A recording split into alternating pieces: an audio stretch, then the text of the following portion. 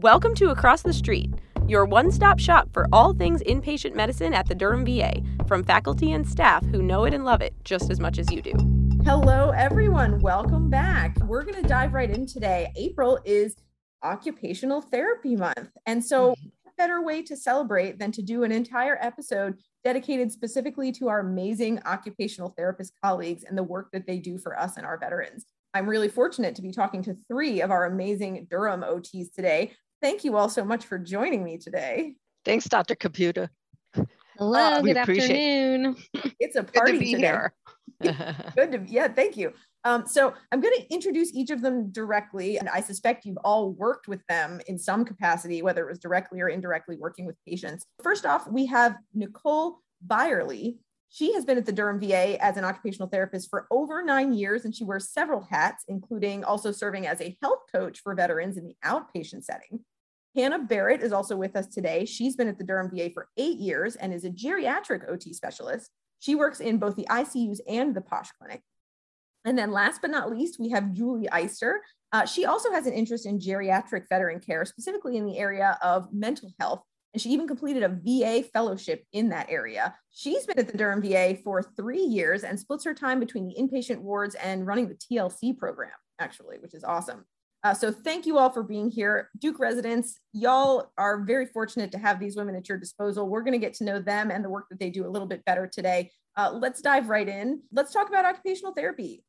Tell me, what exactly is it? When do our patients need it? So this is Hannah, and to me, our job is to help you focus on the jobs of living. I find the word occupation throws people off, and they think that we're there to help get them jobs.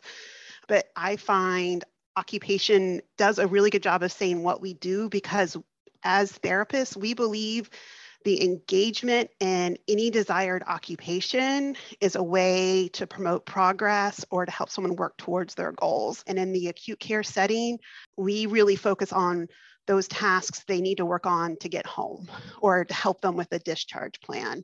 So OT has a very wide scope of practice. Of course, we focus on the ADLs, the bathing, the dressing, the toileting, IADLs, health and wellness, rest and sleep, leisure, social participation. So we really do look at what people want to work on so they can have the quality of life and they can meet their goals. In inpatient acute care, we have a little bit more of a narrow focus because we are focused on that discharge plan. Yeah, and we definitely lean on OT and our PT colleagues in helping us figure out safe dispo plans for our veterans when their hospitalization is coming to an end. When do patients need occupational therapy? How do we know when to consult? This is Julie. I will take that question. So the earlier the better, because that gives us enough time to meet the veteran, to obtain any collateral that we need from them or from family members, to address any adaptive equipment needs, and then to connect them with other rehab services. So the earlier the better. And the things that you should be listening for that would kind of indicate a need for an OT consult would be some kind of change in baseline. So a change in how they're doing their self-care, their ADLs, or a change in how they're doing their IADLs, which are like those higher level life management skills, driving, medications, cooking and cleaning, those kinds of things. A family member could have brought their veteran in because they're not showering anymore. They can't get out of bed, right? And so that would automatically indicate that there's been some change in their baseline, and an OT consult is appropriate. They could have had an injury or an accident, they broke an arm, they broke a leg. They're going to be limited in what they're able to do. So that would be an OT consult. If someone needs surgery, especially those surgeries with those long-term precautions afterwards, those would also kind of indicate an OT consult. Okay, got it. So I think what I'm hearing is really anytime there's a change in a baseline functional status, whether it's physical or mental, then it might be a good idea to get y'all involved, or potentially a change in families' goals for care, like if they need extra help. Right. Okay, got it. So, a lot of that sounds like, at least in some ways, it overlaps with physical therapy. And, I asked our PT colleagues on the last episode the same question, and now I'm going to ask y'all, Could you speak a little bit about the difference between physical therapy and occupational therapy? I'll take that question. This is Nicole. PT generally focuses on things like motor skills, range of motion, balance, endurance, and strength, while OT focuses on treating patients who are recovering not only from physical deficits, but also perhaps mental and behavioral deficits that impact the person's ability to perform their daily activities. So the goal of occupational therapy really is to empower the person and sort of optimize their independence as much as possible in their social environment. We do this in several different ways. First, we look to restore their function by training the veteran to relearn a task by breaking it down into simple steps. This, however, may not be effective for everyone, and we may need to modify the task by teaching veterans energy conservation strategies in order to perform the task. Some veterans, such as like within the stroke population, we teach veterans how to use more compensatory skills to perform their self-care. So basically, principles of OT are not only founded in physical rehabilitation, but also mental health care. That's kind of where OT got its roots, was in mental health. We're looking at the person holistically and considering their physical, emotional, environmental factors that affect participation and performance in meaningful activities. Wow, thank you for that really clear description. I didn't know that OT had its roots in mental health, and we should probably mention that the ninth floor is the inpatient psychiatry service. And that group has its own separate OT team. It sounds like OT is an incredibly broad specialty, more broad than I think most of us realize. And when we're consulting occupational therapy, obviously one of the questions that we, at least as inpatient medicine providers, have is, how much support for this does this veteran need when they leave the hospital, and what is the most appropriate dispo location? What other questions specifically can we ask occupational therapy when we're asking them to get involved in our patient's care in the hospital? And what kind of information should we put into our consult for you all to help you answer those questions? So when the consult is placed, it would probably help to know more what it is the provider is looking for. If a provider is concerned about the veteran's cognitive function or their ability to manage medication, or perhaps they're wondering, well, what is it about their home environment that's making frequent falls occur, then we can assess their home, even though we're not there visualizing it. We can get a pretty clear picture by not only talking to the veteran, but also perhaps talking to family members, generally spouse, to get a really good idea of what may be going on. Other things to look at, perhaps physical systems, like their visual acuity. We can do like a screening, perhaps for visual acuity. We may very well be able to see how they're overshooting or undershooting when they go to do a task. They're putting the toothpaste on the toothbrush, and yet they're not even hitting the bristles. So we can sort of look at these things and in combination see why something's occurring. For example, falls is very good because it's multifaceted. And of course, weight-bearing status. I think sometimes providers don't think about the fact that we are getting people up, we're mobilizing people just like physical therapy. So it's very important that we know what their weight-bearing status is as well. Yeah, that's really helpful. So I think in my future OT consults, I'm going to be really deliberate to put in the patient's, and tell me if you like this idea, Nicole, patient's baseline functional status prior to admission, any acute changes that happen to them, whether it's a stroke or a surgery or whatever, that raises my concern that something about their ability to care for themselves may have changed, and then specific challenges that they're having, whether it's getting dressed or brushing their teeth or something like that. Yeah, that would be extremely helpful. Yeah, well, that's definitely practice changing for me. So thank you for that. Could y'all tell me a little bit about what exactly happens in an OT session once you've done your chart review and you actually go see the patient? What kind of things do you do with them and for them in that interaction? This is Hannah. And one thing I like about OT is that no one treatment session looks the same. It depends on what our plan of care is and what our focus is on. So if we are looking at focusing on ADLs. Like we could do a session where we're helping someone get dressed. Are they ready to progress from doing groomy tasks, sitting down? Are they ready to get back to standing in front of the sink? We could potentially also, do a treatment session where we're working on bathing and taking a shower. And then also, if our treatment is looking at functional cognition, you might walk in and see us playing a card game with someone, but we're really targeting the cognitive deficits that we've observed that the veteran has. We also really work with people who develop delirium during their inpatient stay.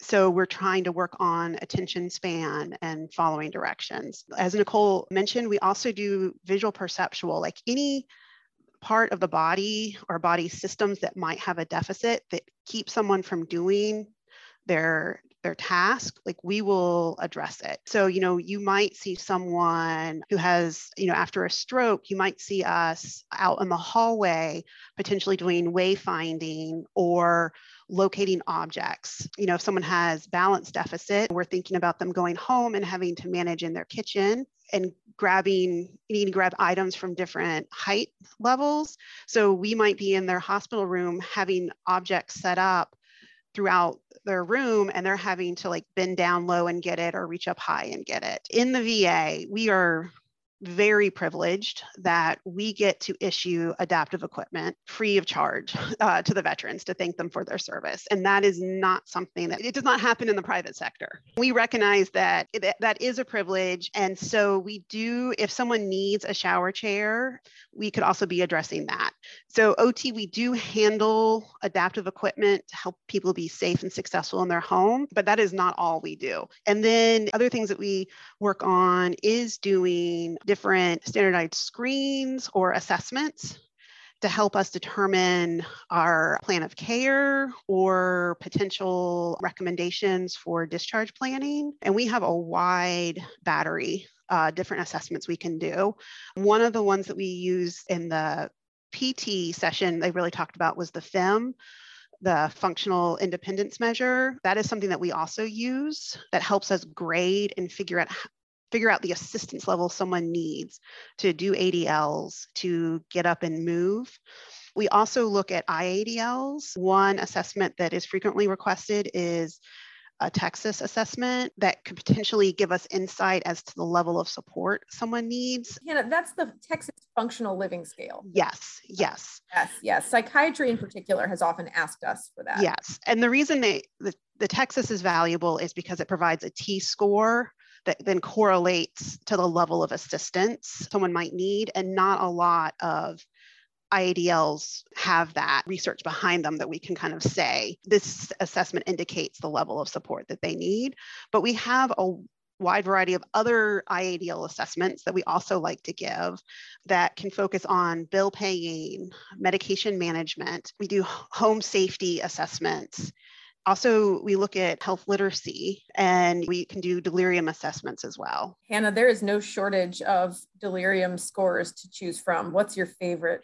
So I prefer the 3D CAM. So your clinical observation is just as valuable as the answers that you get from the assessment. So that's why I like that one, because it combines both. Yeah, that's awesome. So for the residents, I would encourage you all to go on your curriculum website. We will have links to PDFs of these functional scales and cognitive scales that the OTs use all the time. Sounds like what y'all do is not only highly skilled, but also evidence-based. And so we're a huge fan of that in the medicine service for sure.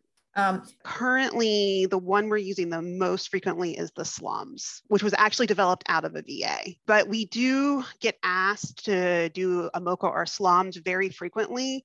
So as OTs, what we do is we'll go in and assess to see if someone is delirious.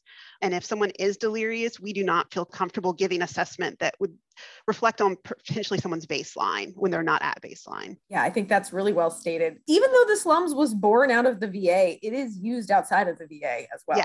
Yes. Julie, can you tell us a little bit about it? Sure. I think the most important thing to remember about the SLUMS or the MOCA is that it is a screening tool. And, we're asking people to do things that are not real life daily things that they do, right? We don't remember 5 kind of unrelated objects, and we don't recite all the animals we can think of in a certain amount of time.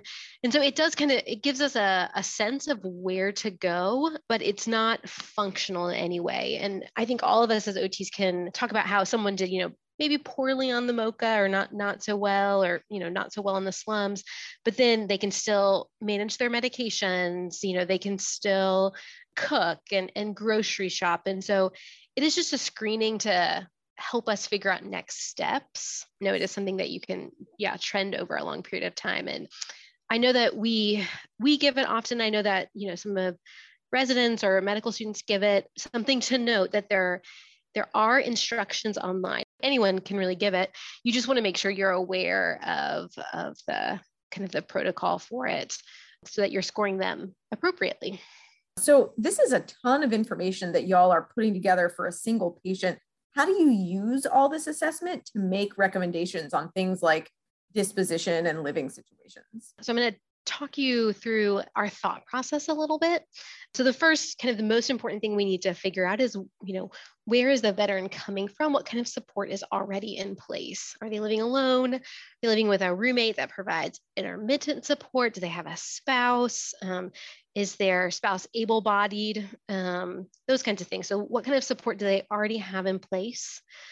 And then we think about this hospitalization, right? Was there, either it's an injury or a surgery, or maybe they came in for a change of cognition, and thinking about, in that context now, what can they do safely on their own, and what do they need help with? And then thinking about, can they return to their prior living situation with the support that they have there, right? Is there enough support for them to return to that, whether that be an ALF or home with a spouse or home alone? And then if we're not really sure if they can return to that prior living situation, we can think about additional supports. Do they need equipment to make that possible? Do they need a home health aide to make that possible? Do they need some home health therapy to make that possible? So we think about that. And then if we don't feel safe, like they're safe to return to whatever that previous living environment was at this point, we start to think, is there rehab potential? If we were to send them to skilled nursing rehab, would those deficits improve? If we do think those deficits would improve enough to then allow them to return to that previous living situation, then we may recommend rehab for a stint. But then there are some situations in which the deficits can't be addressed in rehab. They're not going to change. And that's more common with kind of progressive illnesses or dementia. So then you have to start thinking, well, where the veteran is now, what do they need, right? Do they need 24/7 supervision? Are we thinking long-term care placement? Are we thinking they could go back to their home if they had a 24/7 caregiver? So those are that's our thought process as we're thinking through the disposition recommendations. I think it's important to note that OT and PT recommendations do not have to match, and they don't always match. Maybe they can very safely get in the shower and transfer, but from an OT perspective, maybe there's not like the fine motor, or there's not the sequencing or the initiation or the termination of the task or the vision. And so even though they can get in, they can't safely kind of complete the task.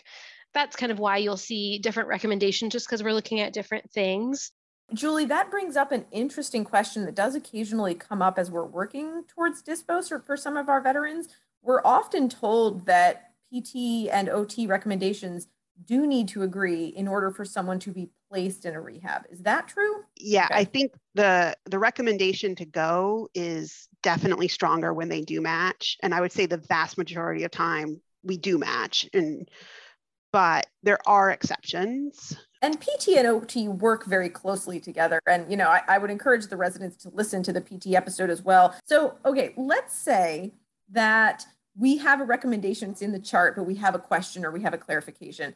How do we find y'all? Let's see. We are housed on the second floor, 2B wing, kind of where their outpatient rehab is. That's just where our desks are, but we spend most of our day kind of on the floors, floating around. So the best way to reach us is usually Teams, and you can find which therapist has been assigned to the veteran by looking at the consult. We'll put our names at the bottom of the consult saying like assigned to Nicole or Julie or Hannah, and then reach out to us via Teams. That's going to be the easiest way. or stop by the gym on the 7th floor. And usually we're in there or someone can find us. They know where we are and can pass on a message. Okay. Well, this was a tremendously eye-opening and educational conversation. I want to thank each one of you for your time to teach me and the residents about all the amazing work that you do for our veterans and for us as an interdisciplinary team. I can't thank you enough. So thank you so much to Nicole, Hannah, and Julie for your time today, and happy Occupational Therapist Month. Thank you. Thank you. Thank you. So residents, again, I'll just direct you one more time to your curriculum website, where we'll have some links to some of the rating tools that the occupational therapists at the Durham VA and probably elsewhere use as they assess our veterans and their needs. And as always, the views and opinions expressed today are our own, do not necessarily reflect the views and opinions of the Durham VA or the Veterans Health Administration.